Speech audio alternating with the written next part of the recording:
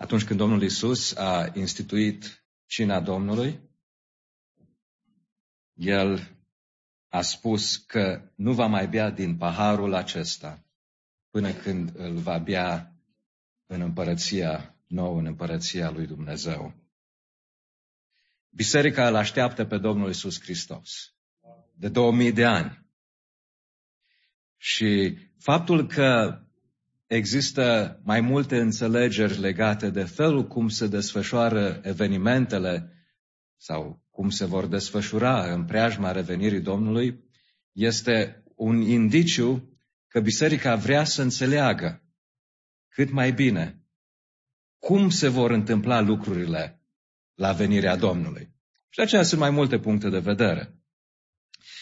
Până acum am parcurs Matei 24 și am văzut că toată predica aceasta a Domnului Isus Hristos este ca rezultat al întrebării ucenicilor după ce El le spusese că Ierusalimul va fi asediat. De fapt, El se referă la început la templu, că templul va fi distrus și ucenicii sunt șocați și îl întreabă când se vor întâmpla aceste lucruri, care va fi semnul venirii tale și al sfârșitului veacului. Și atunci Domnul Iisus începe să le răspundă.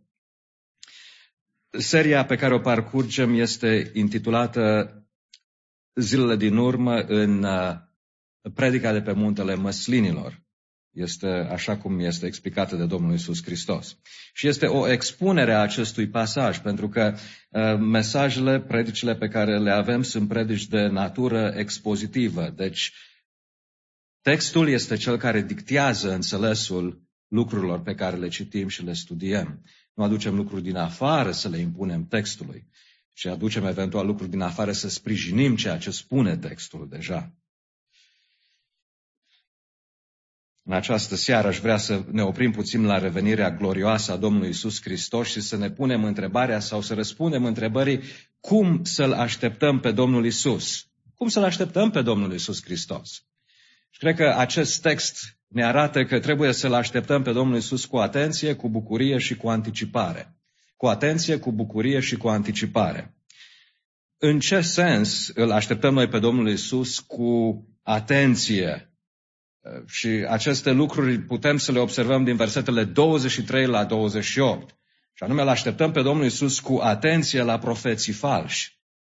Nu în sensul că vrem să-i credem sau să-i urmăm, ci să fim atenți la lucrurile pe care le spun ei, pentru că nu sunt lucruri bune.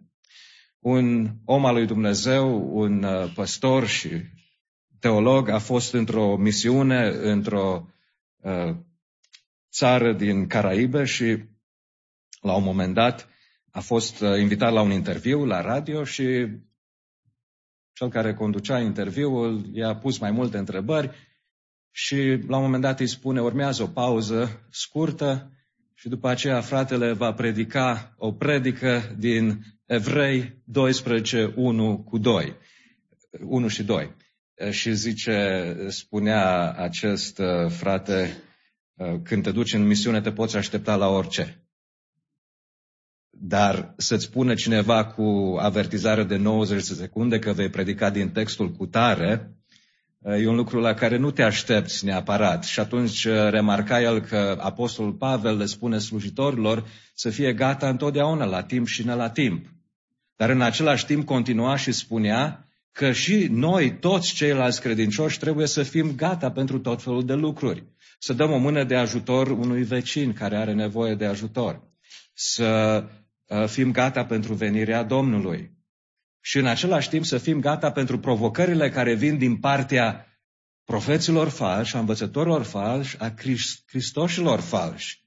Și să știm cum să ne raportăm la aceasta, să știm cum să respingem lucrarea lor.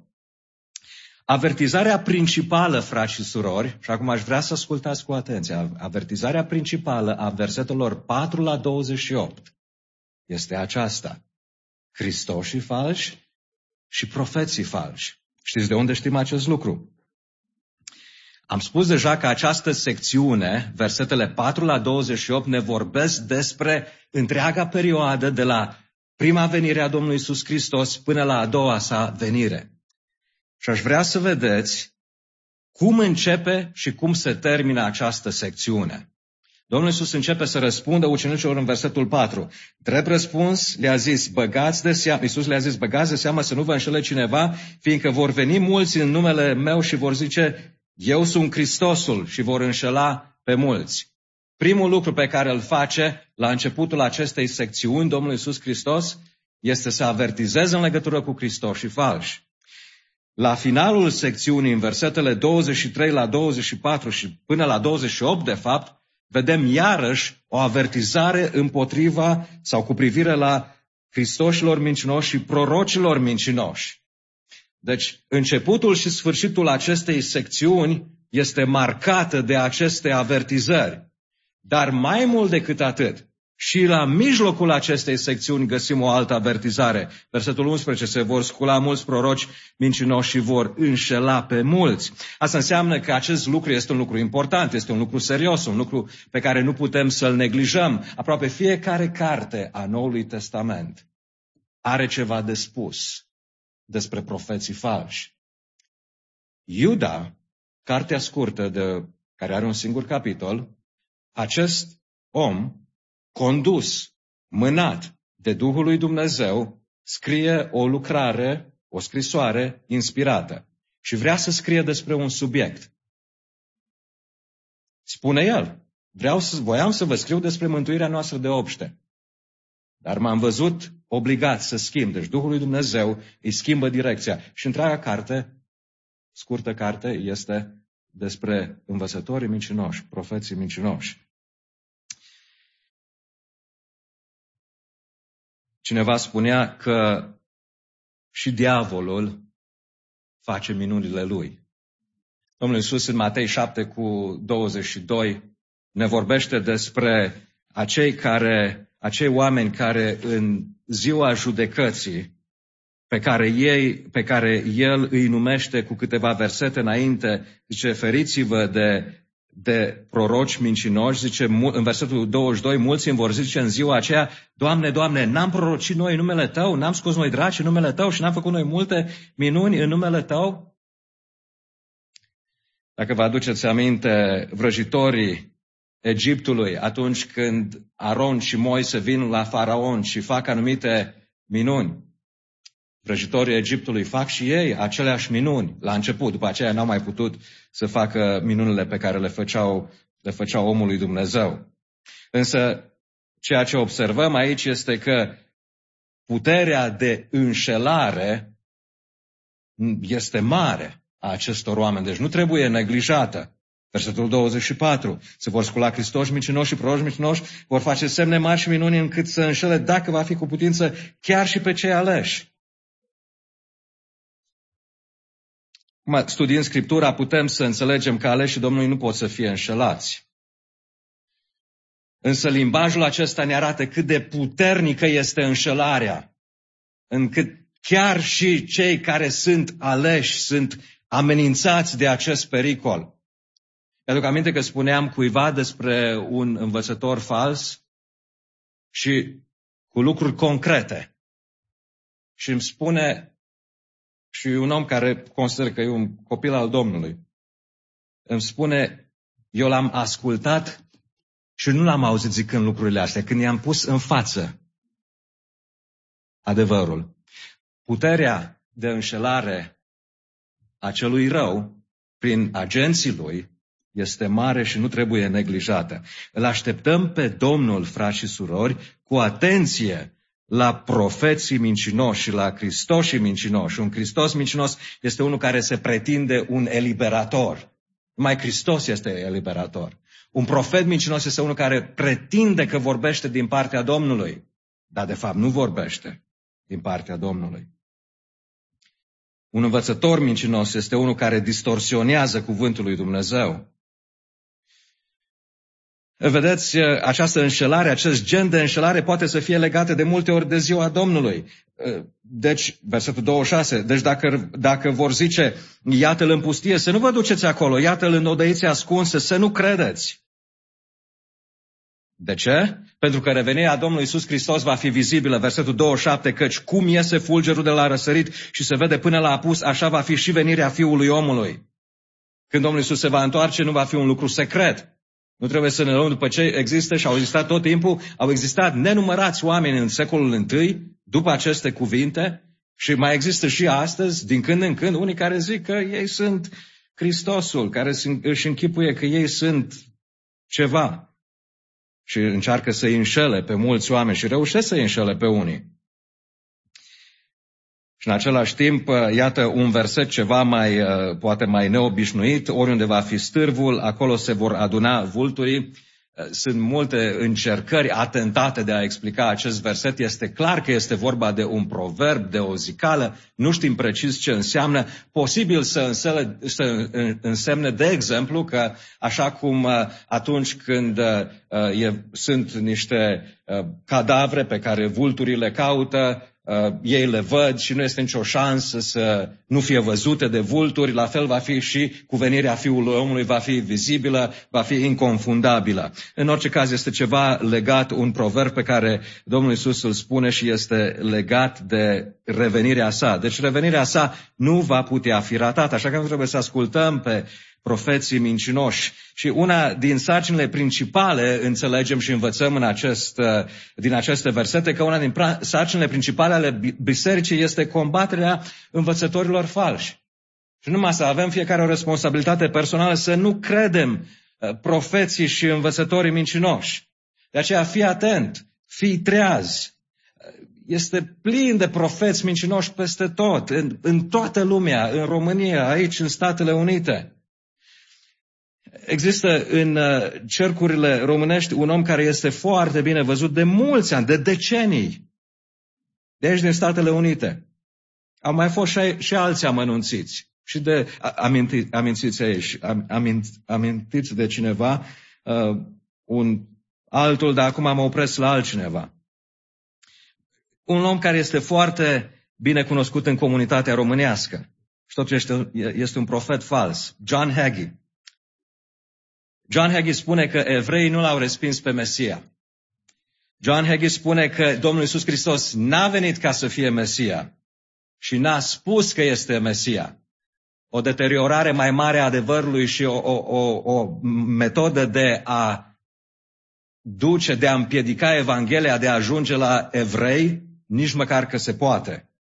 Nu se poate ceva mai mare. Iată un profet fals. Rolul slujitorilor bisericii este să arate care sunt acești oameni. Avem modelul Domnului Iisus Hristos, care i-a arătat cu degetul, i-a chemat, le-a spus pe nume și așa a făcut și Apostolul Pavel și alții. Dar întrebarea este cum să mă feresc? Cum mă pot feri de astfel de situații, de astfel de oameni, de astfel de personaje dubioase și periculoase? În primul rând, e important să fii într-o biserică adevărată, o biserică sănătoasă în care se predică Evanghelia, așa cum am auzit și azi dimineață și cum am spus și cum a spus fratele Sami azi dimineață și am spus și eu în altă situație, există niște caracteristici pe care le are biserica adevărată.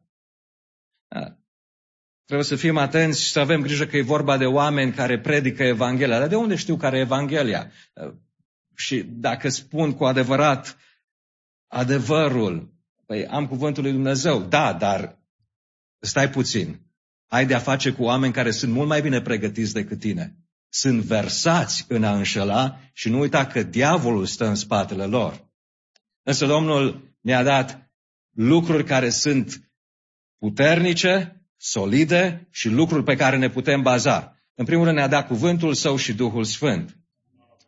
Dar aș vrea să vă spun că lucrurile acestea nu ne-au fost date în izolare. Adică nu mi-a fost dat mie ca eu să fiu standardul care decide ce e adevărat și ce e fals. Nici tu, nici unul dintre noi. Ci biserica este stâlpul și temelia adevărului. Și așa că atunci când citim Scriptura, o citim împreună cu biserica de-a lungul secolelor.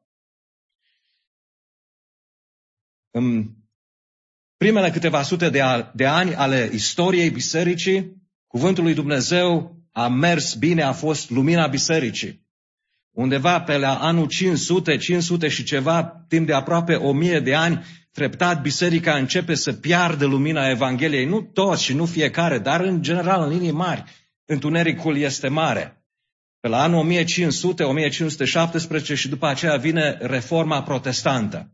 Și în acea perioadă, de la anii 1500, 1600, avem niște mărturisiri de credință, frați și surori, care sunt mărturisiri de credință care au trecut testul timpului, în care există adevăr doctrinar pe care dacă îl înțelegi, dacă îl crezi, nu vei fi niciodată dus în rătăcire de profeții falși. Pentru că îți vor spune cu corectitudine ce învață Biblia, ce învață cuvântul lui Dumnezeu. Și ar putea să spui, eu nu sunt de acord cu toate părerile pe care le găsim în teologia reformată. De exemplu, mărturisirea de credință baptistă de la 1689 este un exemplu bun. Poate că nu ești de acord cu tot ce este acolo, dar probabil că n-ai citit-o, poate nici n-ai avut-o vreodată în față. Dacă o vei citi, vei vedea că și dacă sunt câteva lucruri cu care nu ești de acord, 95% din lucruri sunt lucruri cu care ești de acord și sunt spuse într-un mod clar, într-un mod concis și atunci orice teolog, orice pastor, orice biserică, orice denominație care vine și încalcă aceste lucruri înseamnă că vine de la cel rău, de la diavol.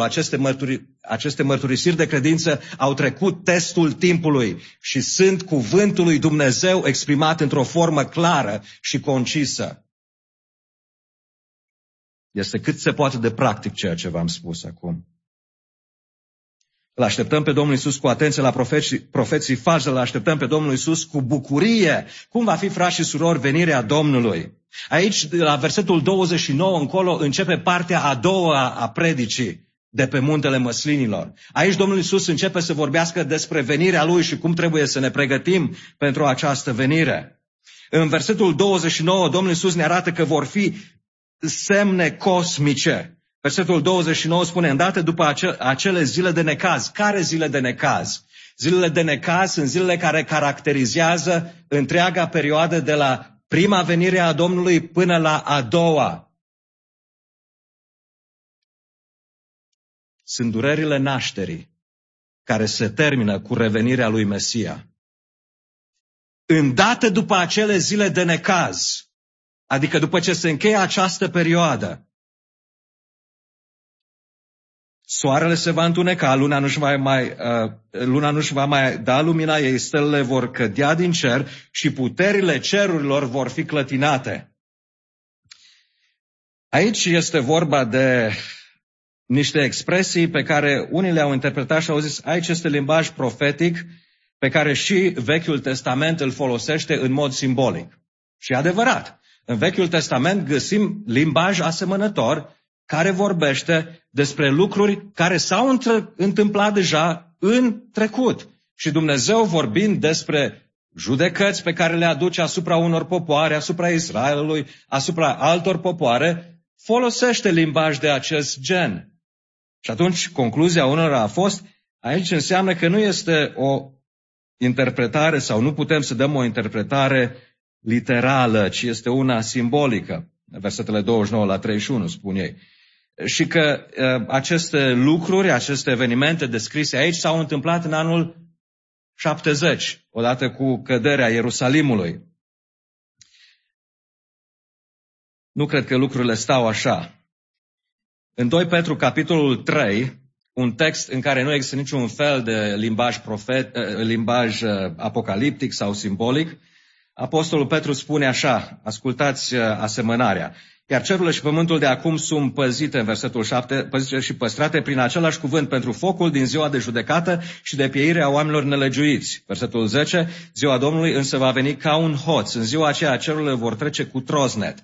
Trupurile cerești se vor topi de mare căldură și pământul cu tot ce este pe el va arde.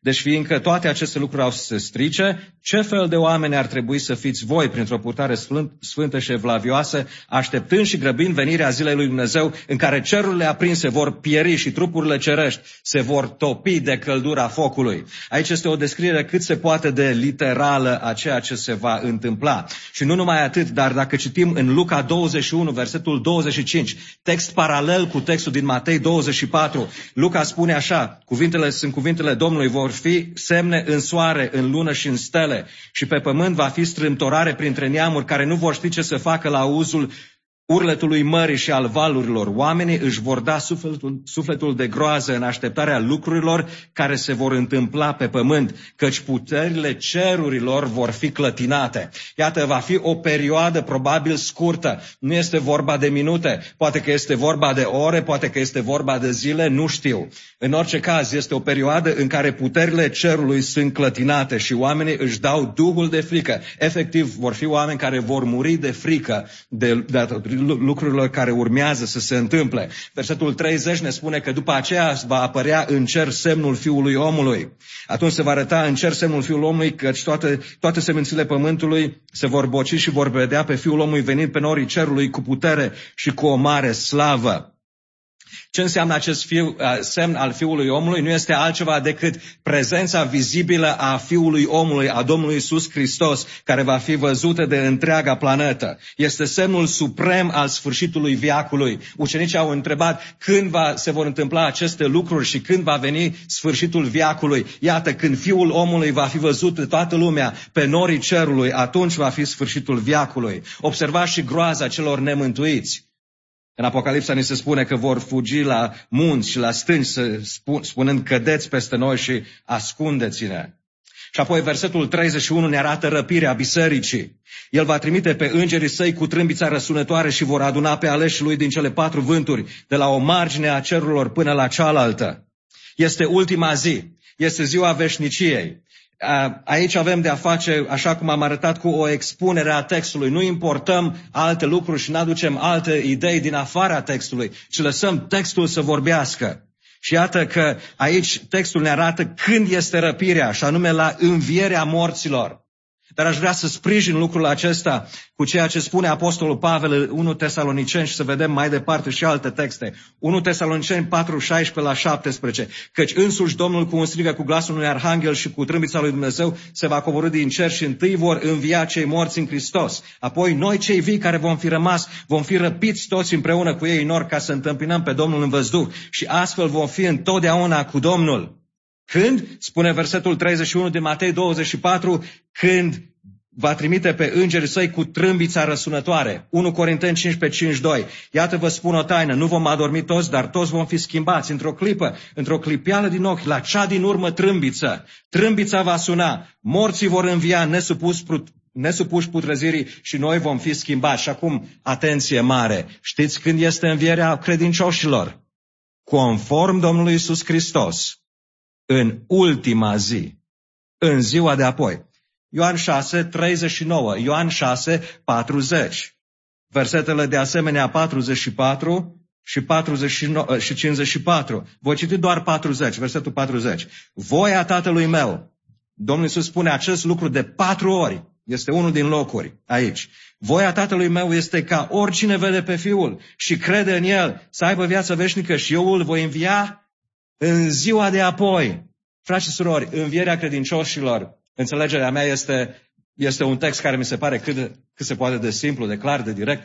Învierea credincioșilor este în ziua de apoi, în ultima zi. Dar Pavel spune că răpirea bisericii este atunci când este învierea morților. Asta înseamnă că răpirea bisericii, învierea morților, venirea lui Hristos, ziua judecății, toate au loc în aceea zi.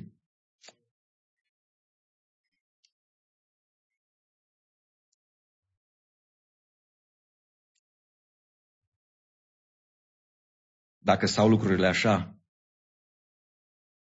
sau poate ar zice cineva cam așa, dacă stau lucrurile așa sau cam în felul acesta, frați și surori, așteptați cu bucurie și încredere revenirea Domnului. Când trâmbița Domnului va anunța judecata și dimineața cea frumoasă va veni, când aleșii lui s-or strânge în cereasca patrie, când se vor citi numele, acolo-i fi. Dacă ești în Domnul Iisus Hristos, vei fi acolo. Dacă n-ai crezut în Domnul Iisus Hristos, dacă ești încă cu povara păcatelor tale, cu condamnarea dreaptă pe care o meriți pentru că n-ai ascultat de Dumnezeu, niciunul dintre noi n-am ascultat, ai încălcat legea Lui. Astăzi este momentul să crezi în El, în Domnul Iisus Hristos și El îți va da viața veșnică. El te va ierta de păcatele tale și voi avea și tu siguranța că vei fi cu El în slavă atunci când va veni El din nou. Dacă vă gândiți la o situație posibilă în care sunteți împreună cu un cunoscut, mergeți și căutați un loc de muncă și găsiți în același loc, primiți loc de muncă în același loc. Este o slujbă plictisitoare, trebuie să împachetezi niște lucruri, să zicem din nou și din nou, nu e nimic greu, dar e plictisitor. Cunoscutului îi se oferă 30.000 pe an, iar ție ți se oferă 1.000.000. Și când stați de vorbă, el îți spune ce slujbă groaznică, abia aștept să scap de ea. Și tu spui, mie nu se pare că e nicio problemă, mi se pare că e o slujbă extraordinară. De ce? Diferența de perspectivă e foarte importantă. Pentru cei necredincioși, ziua aceasta a revenirii Domnului va fi o zi teribilă. Însă pentru cei credincioși este o zi de bucurie, o zi plină de încununare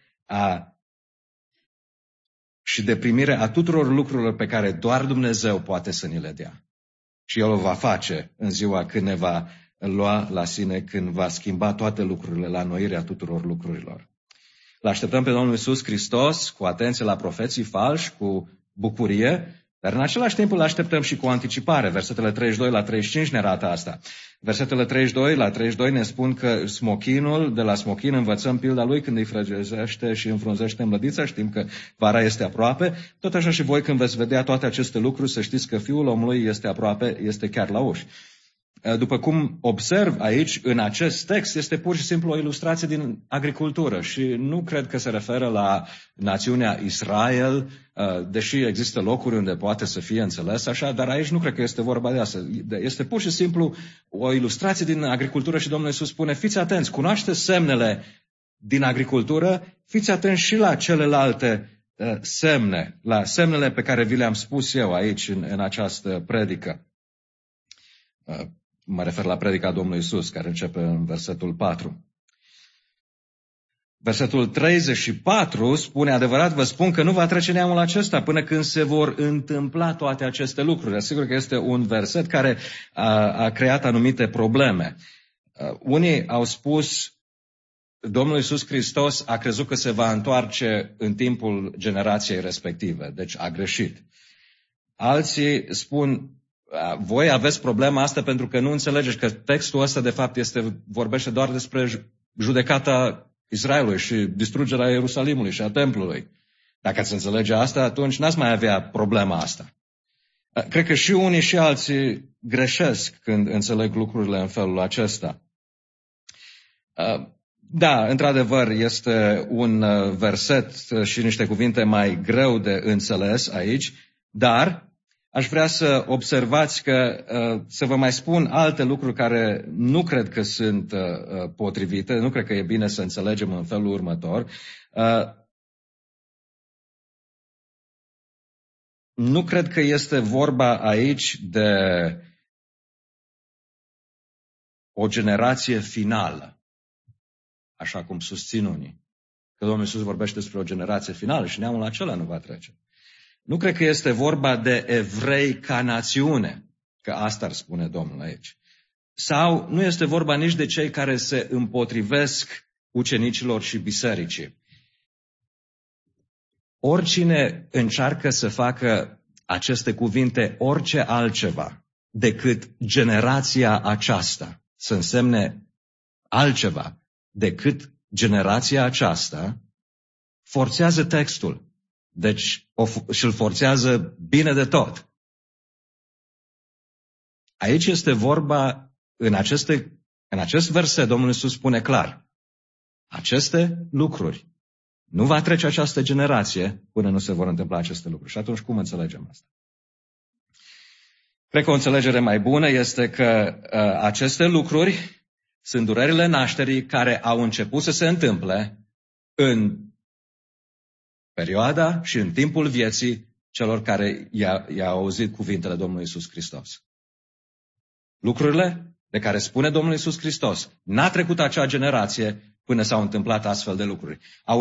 Sigur, sunt lucruri care sunt la ordinea zilei. Războaie, vești de războaie au fost și înainte, au fost și atunci și după, dar au fost lucruri de care n-ar fi avut de unde să știa. A venit persecuția ucenicilor, a venit proclamarea Evangheliei în tot Imperiul Roman, a venit dărâmarea Ierusalimului, a templului și a Ierusalimului. Iată, aceste lucruri sunt lucruri care continuă să se întâmple. Deci ce înțeleg prin acest verset, versetul 34? Adevărat vă spun că nu va trece neamul acesta până se vor întâmpla toate aceste lucruri? Da, aceste lucruri au început să se întâmple și ei le-au văzut pe toate întâmplate. Și cei din secolul II au continuat să le vadă întâmplându-se. Și alții, și noi le vedem astăzi. Și le vom vedea până la întoarcerea Domnului Isus Hristos. Sunt lucruri sigure, sunt lucruri certe. Versetul 35, cerul și pământul vor trece, dar cuvintele mele nu vor trece, spune Domnul Isus Hristos. Putem să încercăm să vedem ce înseamnă aceste profeții ale Domnului, aceste cuvinte, dar un lucru este sigur. Aceste cuvinte nu vor trece, cerurile și pământul vor trece, dar ceea ce a spus Domnul rămâne în picioare, slăvit să fie El pentru aceasta.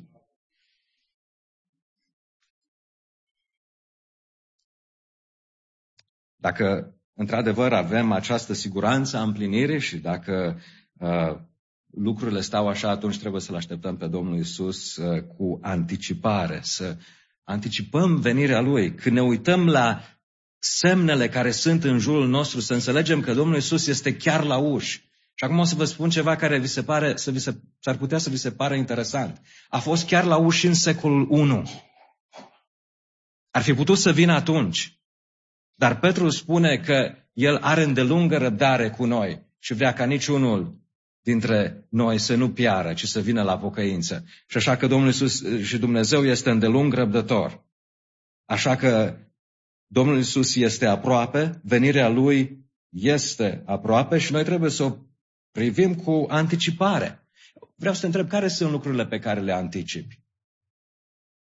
Poate că anticipi o promovare la serviciu sau un concediu, o casă nouă, o mașină nouă sau alte lucruri de felul acesta. Dar orice ar fi, indiferent ce ar fi, aceste lucruri mai devreme sau mai târziu te vor dezamăgi. Pentru că fie le vei lăsa tu în urmă sau te vor lăsa ele pe tine într-un fel sau altul. Există un singur lucru care rămâne și anume acest lucru este credința în Domnul Isus Hristos și realitatea faptului că într-o zi vom fi cu El. Așa că pe aceste lucruri să ne bazăm, spre aceste lucruri să ne îndreptăm atenția. Cum îl așteptăm atunci pe Domnul Isus? Îl așteptăm pe Domnul Isus cu atenție la profeții falși.